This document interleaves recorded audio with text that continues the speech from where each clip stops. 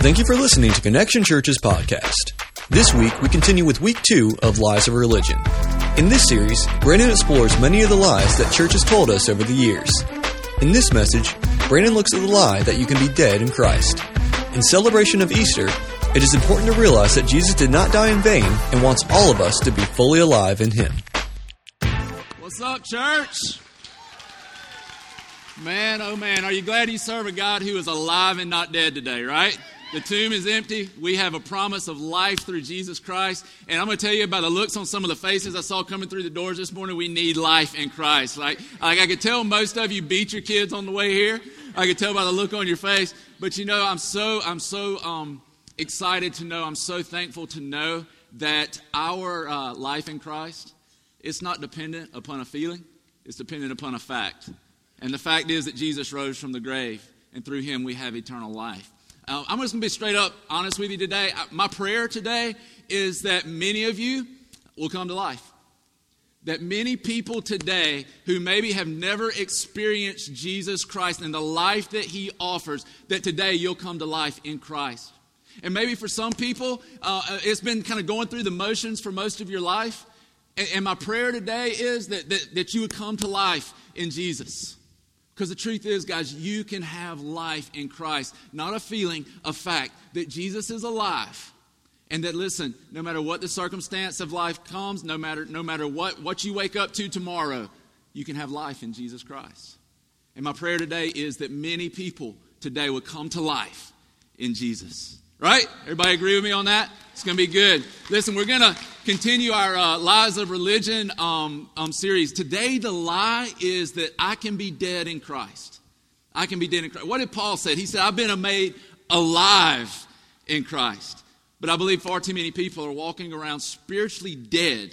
And so today we're going to jump in. We're going to jump in both feet. We're going to be in John chapter 11. If you want to turn there, we're going to pray. And then we're going to jump in John chapter 11, starting in verse 1. We're just going to read through this today, talk about its application and implications for us, and just believe that God is going to touch our lives and change our hearts in a radical and awesome way, and that we're going to walk out of here fully alive in God through the power of His Holy Spirit. Let's pray. God, Lord, thank you. Thank you, God, that we can have life in you.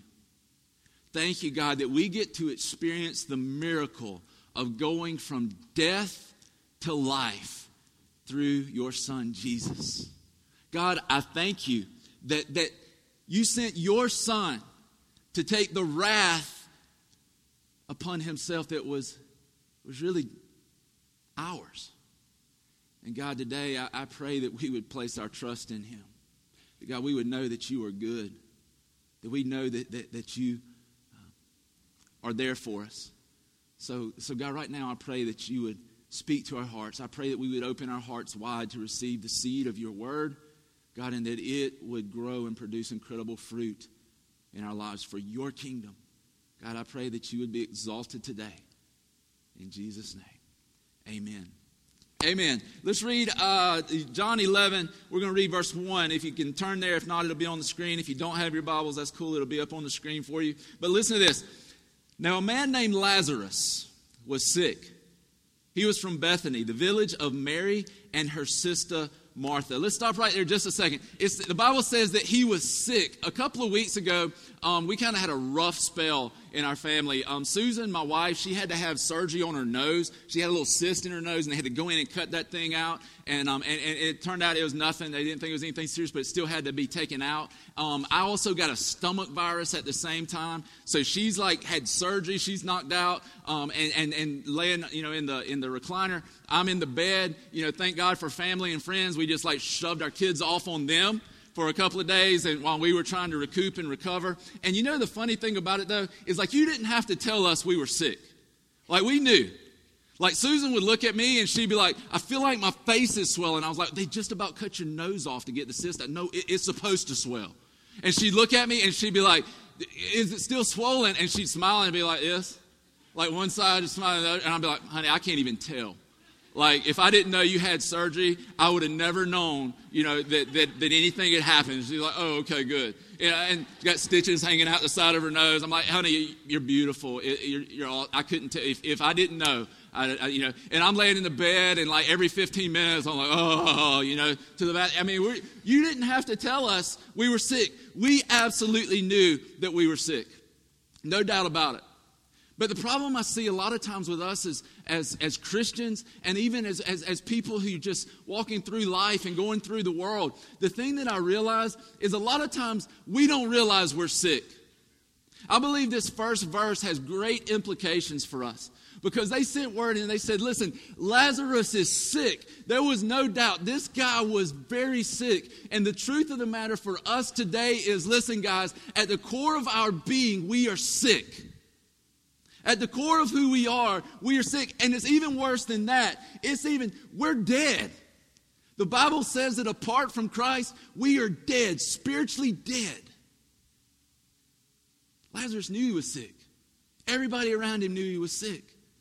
My question is today, do we realize that how sick we really are apart from Christ?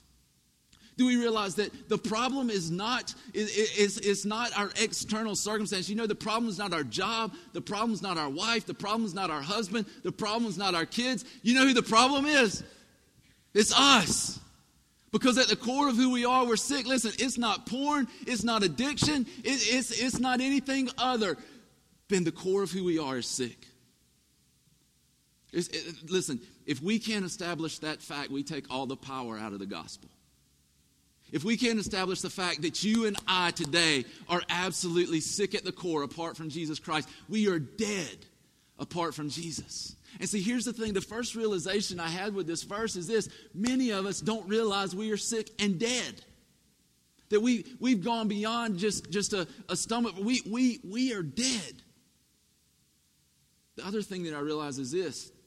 Many of us have forgotten how sick we were. Many of us have forgotten how sick we were. When we first got saved, we were like, holy cow. We were so passionate, we were obnoxious, right?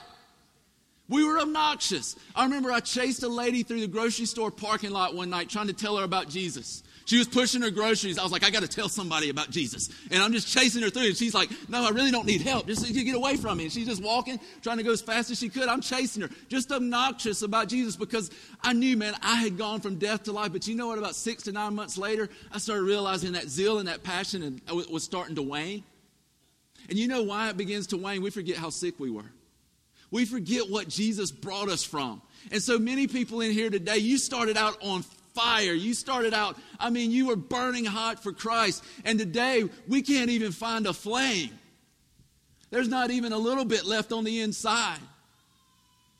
And we've forgotten how sick we were. And you know what's happened is we've gone from being and living in a place of gratitude to living in a place of entitlement. We have. Come on, listen, church people. We have gone from living in gratitude to living in a place of entitlement. We have. We've gone from being pursuers of Christ to being panhandlers. Where we just come in and we just, it's almost like we beg God for things for us and we forget that there's an entire world that's dying. There's an entire world that's dead. There's people in this church building every Sunday that it's actually not a church building, but this building, it's a church when we're here, amen, because we're the church. And we're in this place where, man, people are dying and they need to know Jesus. But we've lost our fire, we've lost our passion. The third thing that I would say, and the third thing that I realize about people is this. There are many people in here today who've just lost hope. You've lost hope. And you're in a place where you think it's never going to get any better. And you used to have a little bit of hope. Maybe something will happen. Maybe it'll get a little bit better. And you know what? It's gone. And you're sitting here today, and out of everybody here, you would probably say, I am the most dead in this room. At the core of who I am. Listen, you're saying you don't have to tell me I'm sick. I know I'm sick. And I've lost all hope. You've got so many wounds. It's just, you know you're dead. But I want you to hear the rest of this section right here, down to verse 6. It says, this Mary, whose brother Lazarus now lay sick, was the same one who poured perfume on the Lord and wiped his feet with her hair. So the sisters sent word to Jesus, Lord, the one you love is sick. When he heard this, Jesus said, listen, this sickness will not end in death. No, it is for God's glory, so that God's Son may be glorified through it. Jesus loved Martha and her sister Lazarus. Yet when he heard that Lazarus was sick, he stayed where he was 2 more days. Listen, Jesus looked at him. He's like, listen, I know y'all are in a bad place. I know you know he's sick. I know you know that if I don't come, he's probably going to die. But he says this sickness doesn't have to end in death. This sickness doesn't have to end in death. Because of what Christ did on the cross for us. Not just, listen, we always talk about how good, thank God for the cross. You know what? That was a bad day. The day the Son of God dies on the cross, that's never a good day, right? The day that we remember is Sunday, because when he took all the wrath of God on himself, God saved us from himself. Jesus died. They put him in a tomb, but you know what? He went down to the pit of hell and he kicked the devil in the teeth and he came back up and he rose on the 3rd day. And so today you and I celebrate that. Today you and I celebrate the fact that he came out of the grave, and because of that our sickness doesn't have to end in death. Jesus, listen, he has preached liberty to the captives. He came to break the chains off of our lives so that you and I can have life. Beyond our circumstances, beyond anything that comes, beyond whatever you face tomorrow, Jesus Christ wants to give you life. Listen, when you seal up your eternity, when God is for you for eternity, what do we have to be worried about? And I want to tell you, people who are at the end of your rope and who are holding on for dear life, and you think that all your hope is gone, and you think that there's no remedy, let me tell you the remedy. It's Jesus. And if you'll let go of that rope, he's going to catch you. And you're holding on and fighting for dear life. And God's saying, if you'll just let go, I'll catch you. I'll give you life. That's God's desire. That's God's heart. That's his plan in this place this morning, is he wants to give us life. He wants to give us life. Let's keep reading. Verse 5, let's go back up here. Jesus loved Martha and her sister Lazarus. Listen to this though. Yet, when he heard that Lazarus was sick, he stayed where he was 2 more days. Yet he stayed where he was 2 more days. Don't you know that Mary and Martha were like, what? What's up, Jesus? What's going on? We just told you that he's sick. We know you love us. We love you. What are you doing? You ever felt like that with God? You're like, God, if you love me, what are you doing? My question today is this: do you trust him? Will you trust him? Do you believe that God is? Do you believe that God is good? Do you believe that God is for you? Will you trust him? Will you trust that if I put my faith in him, he'll bring life to me? That if I give myself to him, if I just jump in, listen, not putting my toes in the water, if I just jump in, that God's going to take care of me, that he's going to bring life when I think there is nothing, no hope for me. That's God's desire. Will you trust him? Will you trust him today with all that you have, all that you are? Will you give yourself to him today and believe that God is the God that he says he is, that he is a life giver? I'm amazed at how many Christians think that God would rather kill you than bring life. That's a distorted view of God. God's desire is to bring life today, bring life to you today. It is the working of the Holy Spirit that many people walk in here today in bondage and shackles to guilt and fear and anxiety, and we can walk out the doors today free. And here's the thing, you know what? You're going to walk out today and you're going to be free, and you know what's going to happen tomorrow morning? That stuff's going to try to jump back on you. It's going to try to come back. So many people walk out of the doors on Sunday and like, man, gosh, this is a turning point in my life. And you know what? Monday morning at lunch, back to the same place. But you know what? Here's the deal, guys. God never said, come to me once and then don't ever come back. You keep going. You keep going to him. You keep laying it at his feet. And if you have to do it every second of every day, then you keep doing it. You keep going to the one who gives life, and you stay attached to that source, and you abide in him, and you allow that life of God to flow through you. We die to ourselves, giving up our desires so that he can place his desires in us, and we begin to live a life that is unbelievable. Even in the midst of difficulty, even in the midst of hardships, Christ's life flows through us. Listen to this, verse 8. Verse 7. Then he said to his disciples, let us go back to Judea. Listen to this. But Rabbi, they said, a short while ago the Jews tried to stone you, and yet you're going back there? Jesus answered, are there not 12 hours of daylight? A man who walks by daylight, or a man who walks by day will not stumble, for he sees by this world's light. It is when he walks by night that he stumbles, for he has no light. Let me explain this a little bit because it can sound kind of confusing. Basically, they had just tried to kill him in Judea a few days before, right? He finds out that Lazarus is sick.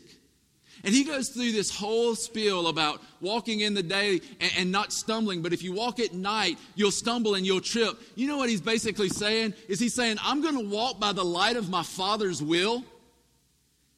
And if they kill me, they kill me. But I'm going to do what my Father tells me to do. I'm going to do what he has put in my heart to do. And here's the deal, guys. You got to understand this, that Jesus would let nothing stand in the way of your rescue. Nothing. Even when it meant laying down his own life, he did it. Even when it meant the possibility of being stoned to death, he still went. He came for rescue. How many of you like cats? Anybody like cats? I'm going to see how many people I'm going to offend. All right. See, I don't like cats, right? How many dog people we got in here? Oh, yeah. Woof, woof. Yeah, dogs. We got way more dogs. All right, dog people, if the cat people get mad, it's your responsibility to take care of them. All right? Listen, dogs are awesome because dogs kind of know their place. Cats have this whole superiority complex thing going on. Like, dogs know where they're at. They're like, look, man, I'm easy. If you'll scratch my belly, I will kick my leg and wet myself. They don't even make any pretense about doing anything else. A cat, you got to work for their affection, man. And you never know exactly what they're going to do. One minute they're up in your lap and they're all like cuddly and you're petting them and everything. The next minute they're like clawing your hand. Or they're up on your back, or something like. And I just don't like cats. I don't like them. I don't trust them, right? Because they think they're smarter than you are, and sometimes I think they're right. It's like they just look there, and you're like, "Come here, kitty, kitty," and they're like, "You're an idiot." And dogs are like, they're awesome. I love dogs. Like the dog comes up, jumps on you, knock him off. He just comes right back. He don't care. You do that to a cat, he will go find another home. Cats are crazy. And I don't like them. I do not like them. I'm allergic to them. I'm like, I don't like cats. And so the other day I was out in our yard, and somebody left our shop door open, because everybody in the South's got a little shop, right? And so there's a little shop back there, and the door was open, and I walked into the shop, and I hear, meow. I'm like, great, there is a cat in my shop. And it was up in the rafters. And so I was like, maybe if I leave the door open, it will just come out. And so I walked off and came back later, and the cat ran out. And I was like, thank God the cat is out. So I shut the door. 2 days later, I walk into the shop, and I hear, meow. I'm like, oh, my gosh. But this time I knew it was a kitten. I was like, this cat has had kittens in the attic of our shop. Now I really hate cats, right? And so I go out there, and I get this pitchfork, and I'm like, it's up in the attic. And so I'm moving stuff around, trying to see the cat, and it's up there, it's like, meow, meow, meow. I'm like, where is this thing? And so I'm moving the stuff around, and finally I moved some stuff out of the way, and I saw it, and it was like hanging onto the rafters up there, like this. And so I took the pitchfork, and I just, bam! No, I didn't do that. I seriously did not do that. It wasn't a pitchfork, it was a rake. No, I did not hit the kitten, I promise. I did not hit the kitten. I'm not that mean. But I saw it was hanging on, so I got something. I got up there and I grabbed it off of the rafters. And I walked over and I put it down outside underneath the shelter outside. And I went back in to look and to try to find what I was looking for before I got distracted by that stupid cat, right? And so I'm in there looking for it, and I turn around and I see the mama cat. Like 30 seconds later, the mama cat's coming up through there, and she's looking for me because she knows, like, I don't like her. And so she's coming up there, and she's looking, and she comes up. I mean, within less than a minute, she's got that kitten in its mouth, and she's running to the woods. It's like, dang, that was awesome. It's like she came all up there all stealth-like. You know, she's looking around, and then she comes up and gets the kitten. Listen, 2 days later, so 4 days from the cat originally running out, I'm walking by the shop. Meow. It's like, dang. I heard another one up there, but I had to take the soffit off of the shop to get these cats out of the overhang on the shop. It's like, great. And so I'm out there taking stuff down. I finally get the other cat out. You know what? I walk over there, set it down. Same thing. I stood back behind a tree this time. I was like, I just want to see if this thing works again. And so I'm over there and I'm like, maybe I could ambush the big cat. And so I'm behind the tree, and here comes the mama cat, grabs the kitten, runs back into the woods. When I saw that, man, I was like, you know what? That is such a perfect illustration of what God did for us. That is such an awesome illustration of Jesus coming for us. Listen, do you know that when you're in a place where you feel dead on the inside? Do you know when you're in a place where you feel far from God? Do you know when you're in a place where you're eaten up by fear and anxiety? When you cry out to God, He doesn't sit up there looking at His watch. That He doesn't sit there going, okay, well, I don't know if I really want to help them. That God doesn't wake up in the morning one day and decide if He loves us or not. That God responds. That He hears our cry. And His timing is always perfect. His love is never ending. It's never failing. Just as sure as the sun comes up in the morning, God's love is real for you. Just as sure as the sun comes up in the morning, God's faithfulness is real. He is there. Listen, His desire is that we come to life today. That we no longer walk in darkness, but that the light of Christ would shine in our hearts. That we could find life and be made alive. Listen to this. Let's keep on reading.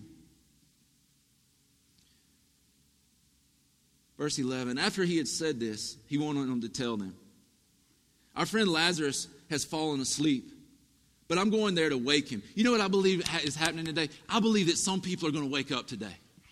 I believe that some people are going to wake up to the reality of who Jesus is and realize that we're not in this place to play a religious game, to put on a nice suit or a nice dress, which I see most of you didn't do, and that's okay. That's not what it's about. That it is about God. It is about Christ. It is about your relationship with Him. It is about Him placing His glory inside of you and you becoming a light in the world that shines His glory to everyone that you come into contact with. And I believe today that people are going to wake up to the reality of who God is. His disciples replied, Lord, if he sleeps, he'll get better. Jesus had been speaking of his death, but his disciples thought he meant natural sleep. So then he told them plainly, Lazarus is dead. And for your sake, I'm glad I was not there, so that you may believe. But let us go to him. Then Thomas, called Didymus, said to the rest of the disciples, let us also go, that we may die with him. Isn't it funny we always call him Doubting Thomas, and yet he's the one willing to go and die with Jesus? Kind of funny. But listen, he says, they say, Lord, if he sleeps, he'll get better. And Jesus is like, Jesus had to get so aggravated with the disciples. Don't you know? I mean, probably like he does with us when we keep messing up and doing things. It's like, they'll never learn, right? Because we get in trouble and then God comes and bails us out, and then we're like, okay, cool. And then we're like, okay, God, I need you. And then all of a sudden we're like, okay, I got this. And he's like, y'all just aren't going to get it. And he's the same way with the disciples. They're like, but Lord, if he's asleep, won't he get well? Jesus is like, oh. He's like, okay, I need to heal my own headache, right? He's like, oh. And so and see, here's the thing about the disciples that we see from from the beginning of the Gospels to the end. They were some naive people, weren't they? He's like, he's sleeping. The whole time he's talking about death. And the thing that I realized with us about sin is we never think it's as bad as it really is. You ever notice that? We never think it's as bad as it really is. We never do, because we don't realize that the standard is not our neighbor. The standard is holiness and perfection. The standard is God. And we're naive to the fact of what our sin actually does to us. That it has killed us. That we are dead. And that we cannot have life apart from Christ and apart from God. And we become naive to actually the actual implications of our sin. Listen to this. Verse 38. We're going to jump over to verse 38. Jesus, and this is after the sisters have come and got him and they've talked to him. It says, Jesus once more deeply moved. And this is important because you got to understand something. You know what moved God from heaven to earth? You. You know when God sees your situation that seems to be out of control, you know what moves God to your side? He's deeply moved by you. He is deeply moved by you. And that is hard for us to understand and hard for us to fathom that God would love us in that kind of way. But you know it's true.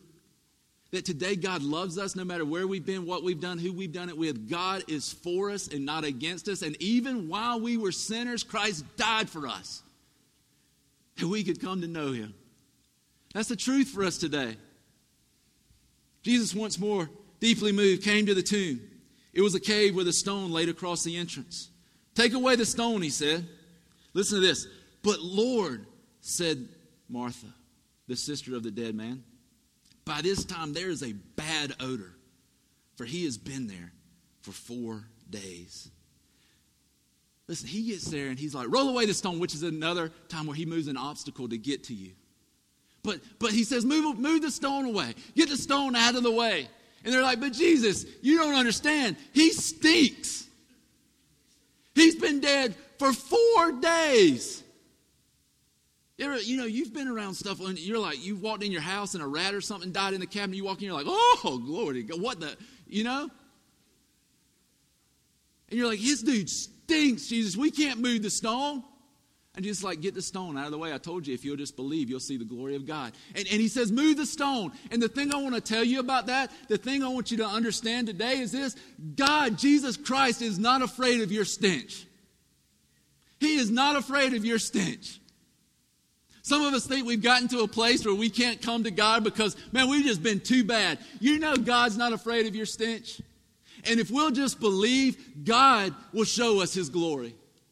And he'll show it to us through us. He will do a work in our lives, taking the dead and bringing them to life. He's not afraid of your stench. I want to read some other verses to you real quick and just talk to you about these. Look in 2 Corinthians chapter 2. I'm going to read verses 14 through 16. And I want to tell you the implications of these verses. Verse 14 says, this is Paul writing to the Corinthians. He says, but thanks be to God who always leads us in triumphal procession in Christ, and through us spreads everywhere the fragrance of the knowledge of him.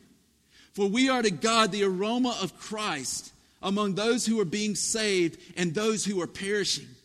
To the one we are the smell of death, to the other the fragrance of life. And who is equal to such a task? Listen, that sounds kind of obscure to us. But what Paul had in mind was a Roman processional. And when Romans would go out to war, one of the greatest honors that their generals, so to speak, could get would be a triumphant processional back into the capital.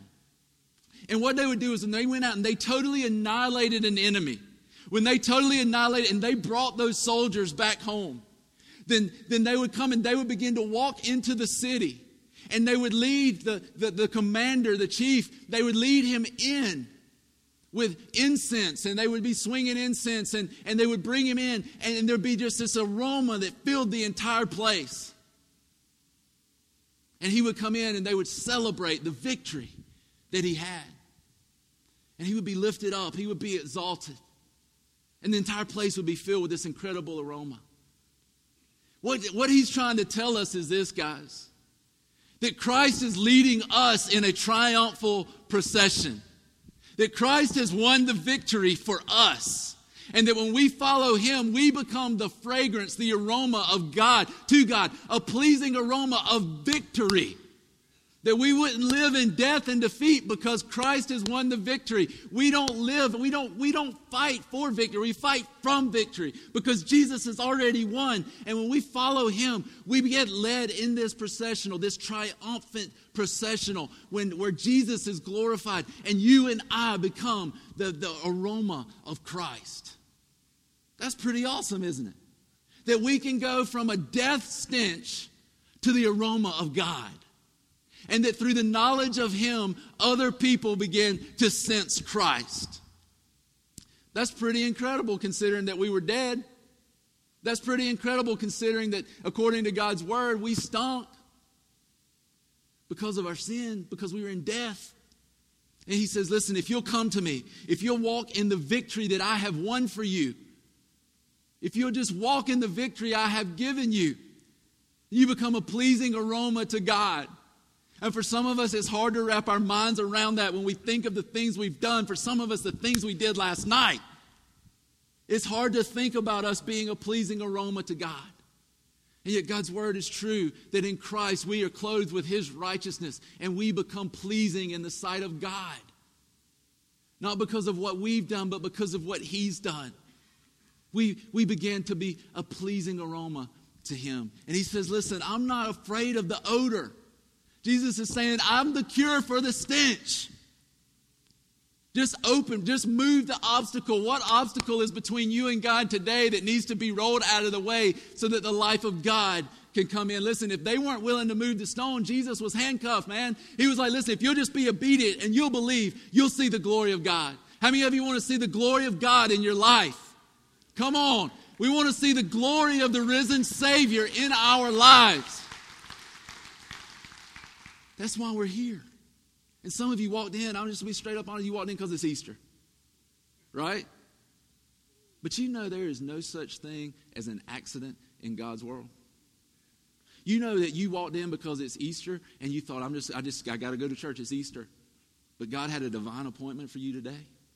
That he had this planned out before the foundations of the earth. And that he knew you would be here. And that he wants to put you into that victory procession. So that you can begin to walk and live and be a pleasing aroma to God. And to share that with everybody you come into contact. Wouldn't that be cool? Like you just walk by and everybody's like, that just smells good. What is that? Because you know, like you'll be in Walmart sometimes and you'll walk by somebody and you'll be like, whoa, that smells really good. What is that? I think I'll walk by them again. But then you walk by the person, you're like, oh my gosh. You're like, take a bath. You need to go to like aisle 20 where the deodorant is, right? But we have the opportunity in Jesus, in Christ, to become a pleasing aroma. And listen, the thing about this processional, there were people who were soldiers, who were walking in this processional, who were victorious, who were alive. And there were others who had been taken captive who knew we're going to jail, we are in chains, and we're about to die. I want to ask you, which one are you today? Are you in the procession? Are you in this life? Are you in this world in line with those who are victorious in Jesus? Or are you walking? No, man, I'm bound for death. I'm bound for death. Because God would have you come to him for life. God would have us come to him for life.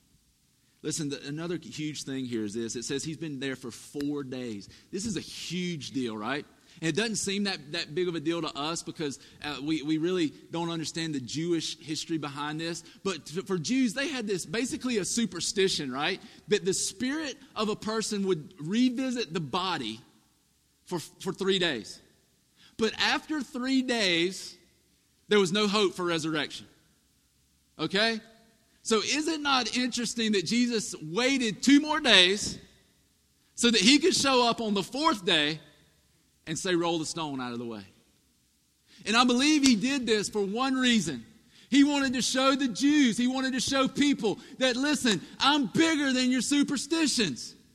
I'm not bound by your religious beliefs because I am the living God who will roll the stone out of the way and give dead people life. He's saying, I'm bigger than superstition. But you know what we see in church more today? More than seeing Christianity, we see superstition. we see superstition. I want to tell you, I'm going to give you a couple of superstitions that I see in church, and maybe some of these will register, maybe not. But I believe we all fall into them at some point in time. The first one is this, that I'm alive because I attend church. You ever seen that? Like people are like, I go to church. I know Jesus. Right? I know Jesus. Well, it's great to know him, but does he know you? Is he living in you? I know Jesus. And you can tell most church people are dead because they look like they got rigor mortis. Right? It's fun. It's a lot more fun just to hang out with good old sinners. Because they know, like, I'm a sinner.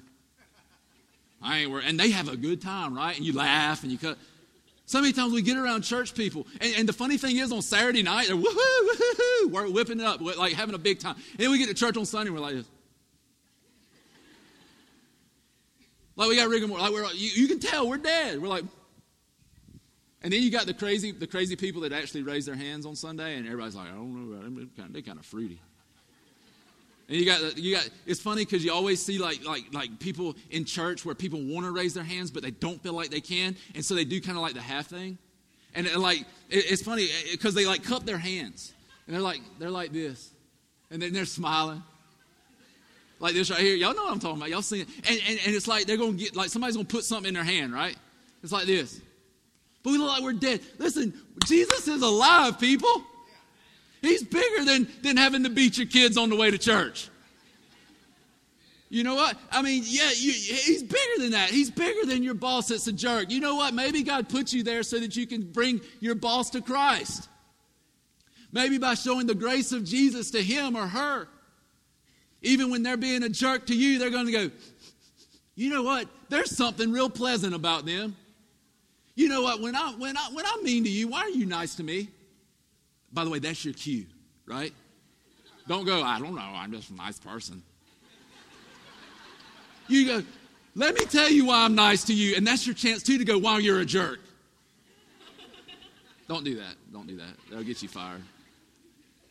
But it's our opportunity to share. Listen, you don't come to life just by attending church. The only way you come to life is when you meet the one that church was designed for in the first place.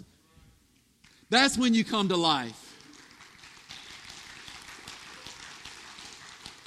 To think that we can just attend church is to think we can walk by a buffet and get full. Like you just walk into RJ's on Sunday morning, you're like, whew, I don't even know why I paid. I was walking down the hallway earlier today and Chris Owens was standing in front of the vending machine just staring at it. I said, Chris, I was like, well, I kind of looked at it. He's like, I just thought if I looked at it, I might get full. And he was joking. Chris is a pretty smart fella. So he knew that wasn't, but it's the same thing. We think if I can just attend church, I'll come to life. You know what? And most of us have found this out for years. You can't just attend church and be alive. You only come alive when you surrender your life to Jesus. That means that you don't just say, yeah, I want Jesus' forgiveness. You say, he is the Lord of my life. That means you no longer live. He lives in you. There's a big difference. We like the forgiveness. We don't like the lordship. But you can't come to life just by attending church. The other one is this. I can have life without church. See people like this too. And you know why people are this way a lot of times is because they got burned in church. See, we need church. What we don't need is judgmental people staring down their nose at us, right? What we don't need is people who say they love Christ, but they're actually in it for themselves, right? That's what we don't need. What we need is the church that God designed us to be, where we strengthen one another, we pray for one another, we love one another. We are passionate about God and about other people, so that we want to be at church. We ought to be excited, man. We're coming in to worship the God of the universe. But you hear people all the time, I don't need church to be a Christian. Really? The Bible says that Jesus is the head of the church. He's the head of the body. I've got a little sword backstage. If I were to bring you up on stage and I were to say, it's a plastic sword, by the way. We found it in some of the props back there. But if I were to bring you up on stage and I had a real sword and I said, okay, here's the deal. I'm going to sever your head from your body. You game for that? Who wants to do that, right? No. Why? Because your body dies. You can't cut off your hand and expect it just to be like, living, right? It doesn't live. You cut it off, it dies. And when we cut ourselves off from the church, we cut ourselves off from the body of Christ, because the church is not a building. The church is the people. You are the church. Those who are in Christ are the church. When we cut ourselves off, we can't have life. So there's a lie that says I can come alive by attending church, but there's also a lie that says I can be alive apart from church. Both of them are lies. You come to life when you are a part of the body of Christ, which strengthens itself, which loves and cares for one another. That is when we come to life, when we love God and we love one another. That's where life comes from. Listen to this third one. I can have grace and forgiveness for myself that I'm not willing to offer someone else. Woo! That one you're like, get off my toes, right? Because we do that. We love God's grace and forgiveness. But then one of the things that kills us more than anything, and I don't say this as a rebuke, I say this as an encouragement, because one of the things that kills the life of God in us, people, is this: bitterness, unforgiveness. And I dare say most people in here right now are bitter and angry with someone, and it's robbing you of life. You know, Jesus says that if we won't forgive others, we can't have forgiveness ourselves. And you can study that any way you want to and try to rationalize the way. You know what it means? If we're not willing to forgive others, we can't have forgiveness ourselves. We need to forgive. We need to find a way to lay that stuff down. Listen, if you need to come and then load it on somebody, unload it. If you need to back up that dump truck of unforgiveness and just lift it up and pour it out, pour it out. But it will rob you of life. It will rob you of life. Don't walk out of here today holding bitterness and unforgiveness. Because you know what? The problem with it is the person that you're mad at, the person that you're bitter with, they're not the ones that's up at night. They're not the ones that are dying on the inside. You know who it's affecting? You. You. And Jesus died to lead us in that triumphant procession of that victory. That's what Jesus wants us to have. Don't let bitterness and unforgiveness rob you of the life that you have. Another one that we buy into is this: I can find life because good is good enough. Right? We look at other people around us like, at least I ain't like them. We do that all the time. But remember, the standard's not me. The standard's not you. The standard is God. And the only way we can ever measure up to God is through Christ and clothing ourselves with His righteousness, because He lived a perfect life and died for us. He took the wrath of God. It was God's righteous way of righteousing the unrighteous. That's what Jesus was. The righteous way, because if God didn't punish sin, He would have become unrighteous Himself. But through Jesus taking it upon Himself, He made us righteous in Him. We can't be good enough. We cannot be good enough. I was out at Mill Creek struggling to walk and run the other day. And the work camp was out there, and they were weed eating and cutting grass. And I was walking. I'd run a couple of laps, which is more like a fast walk. And I'd finished, and I was like, I'm going to walk one lap. And so I was walking, and I come by this guy with a weed eater on his shoulder, and I walked past him. And right when I walked past him, I felt like the Lord just spoke to my heart, just impressed upon my heart, you need to go back and talk to that guy. I'm like, no, God, I'm good. And so I kept walking. And the further away I got, the more I started feeling in my heart, you need to go talk to that guy. I'm like, Lord, really? I really don't need to. I'm good. I really, He's busy, He's working, and I don't want to just, and then finally I was like, okay, God. And so I turned around, and everybody thinks that just because you're in ministry, like it's easy to go and talk to people about Jesus. My heart was beating 100 miles an hour because I'm like, I'm stalking this guy. And so I'm walking, and he's over there weed eating around a pole. And so I get up to him, and he's weed eating. And so I'm like, now what do I do? And so I'm like looking like I'm tying my shoes and waiting on him to get done. And I was like, okay, he quit. And I'm like, okay, God, what do I even say? How do I even start this conversation? And so I walked up to him, and I was like, sure is hot out here. He's like, yeah, man. And I did the old thing, like about the weather. He's like, it sure is hot out. He's like, yeah, it is hot. I'm like, don't know what it's going to be like in June or July. It's hot. And we know what it's going to be like in June or July. It's going to be hot. We always say that. Is this hot now? It's going to be hot, just like it was last year and the 100 years before. It's going to be hot in June and July. And so I was like, man, I don't know what it's going to be like. And he was like, I don't either, man. And I was like, how you doing? How's your mama and them? Are they good? You know, I didn't say that, but I said, and then finally I was just like, man, listen, I just want you to know, I felt like God, and this is when, you know, you kind of like people look at you strange sometimes. I was like, I just felt like God really put it on my heart to come and ask you what I could pray for you for. And his entire expression changed.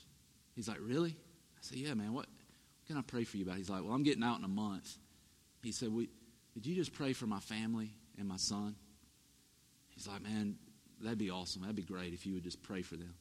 I was like, yeah, I will, man. And I said, what's your name? He said, my name's Patrick. I said, well, Patrick, I'm going to be praying for you, man. And I want you to know something. God's got a plan for your life. And he sent me back here to tell you that he has a plan for you, and he wants to do incredible things through your life. And he was like, man, God, that's awesome. Thank you so much. I said, my name's Brandon. So I'm a pastor here in town, but I just really felt like God told me to come back and tell you this. And then this guy hits his knees, and he just starts crying. He really didn't, guys. But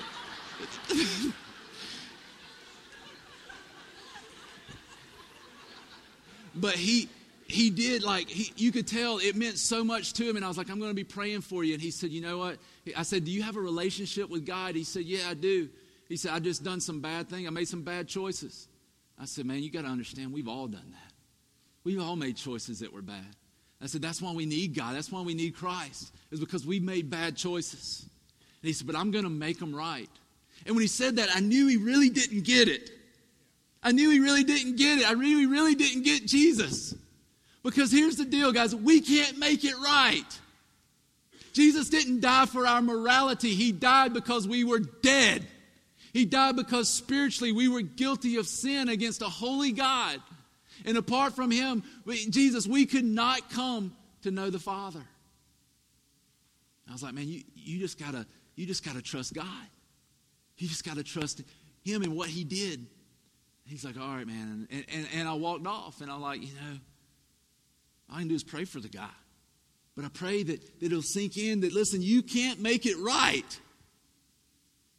The things we've done, it's done. It's the past. Move forward in victory through Jesus.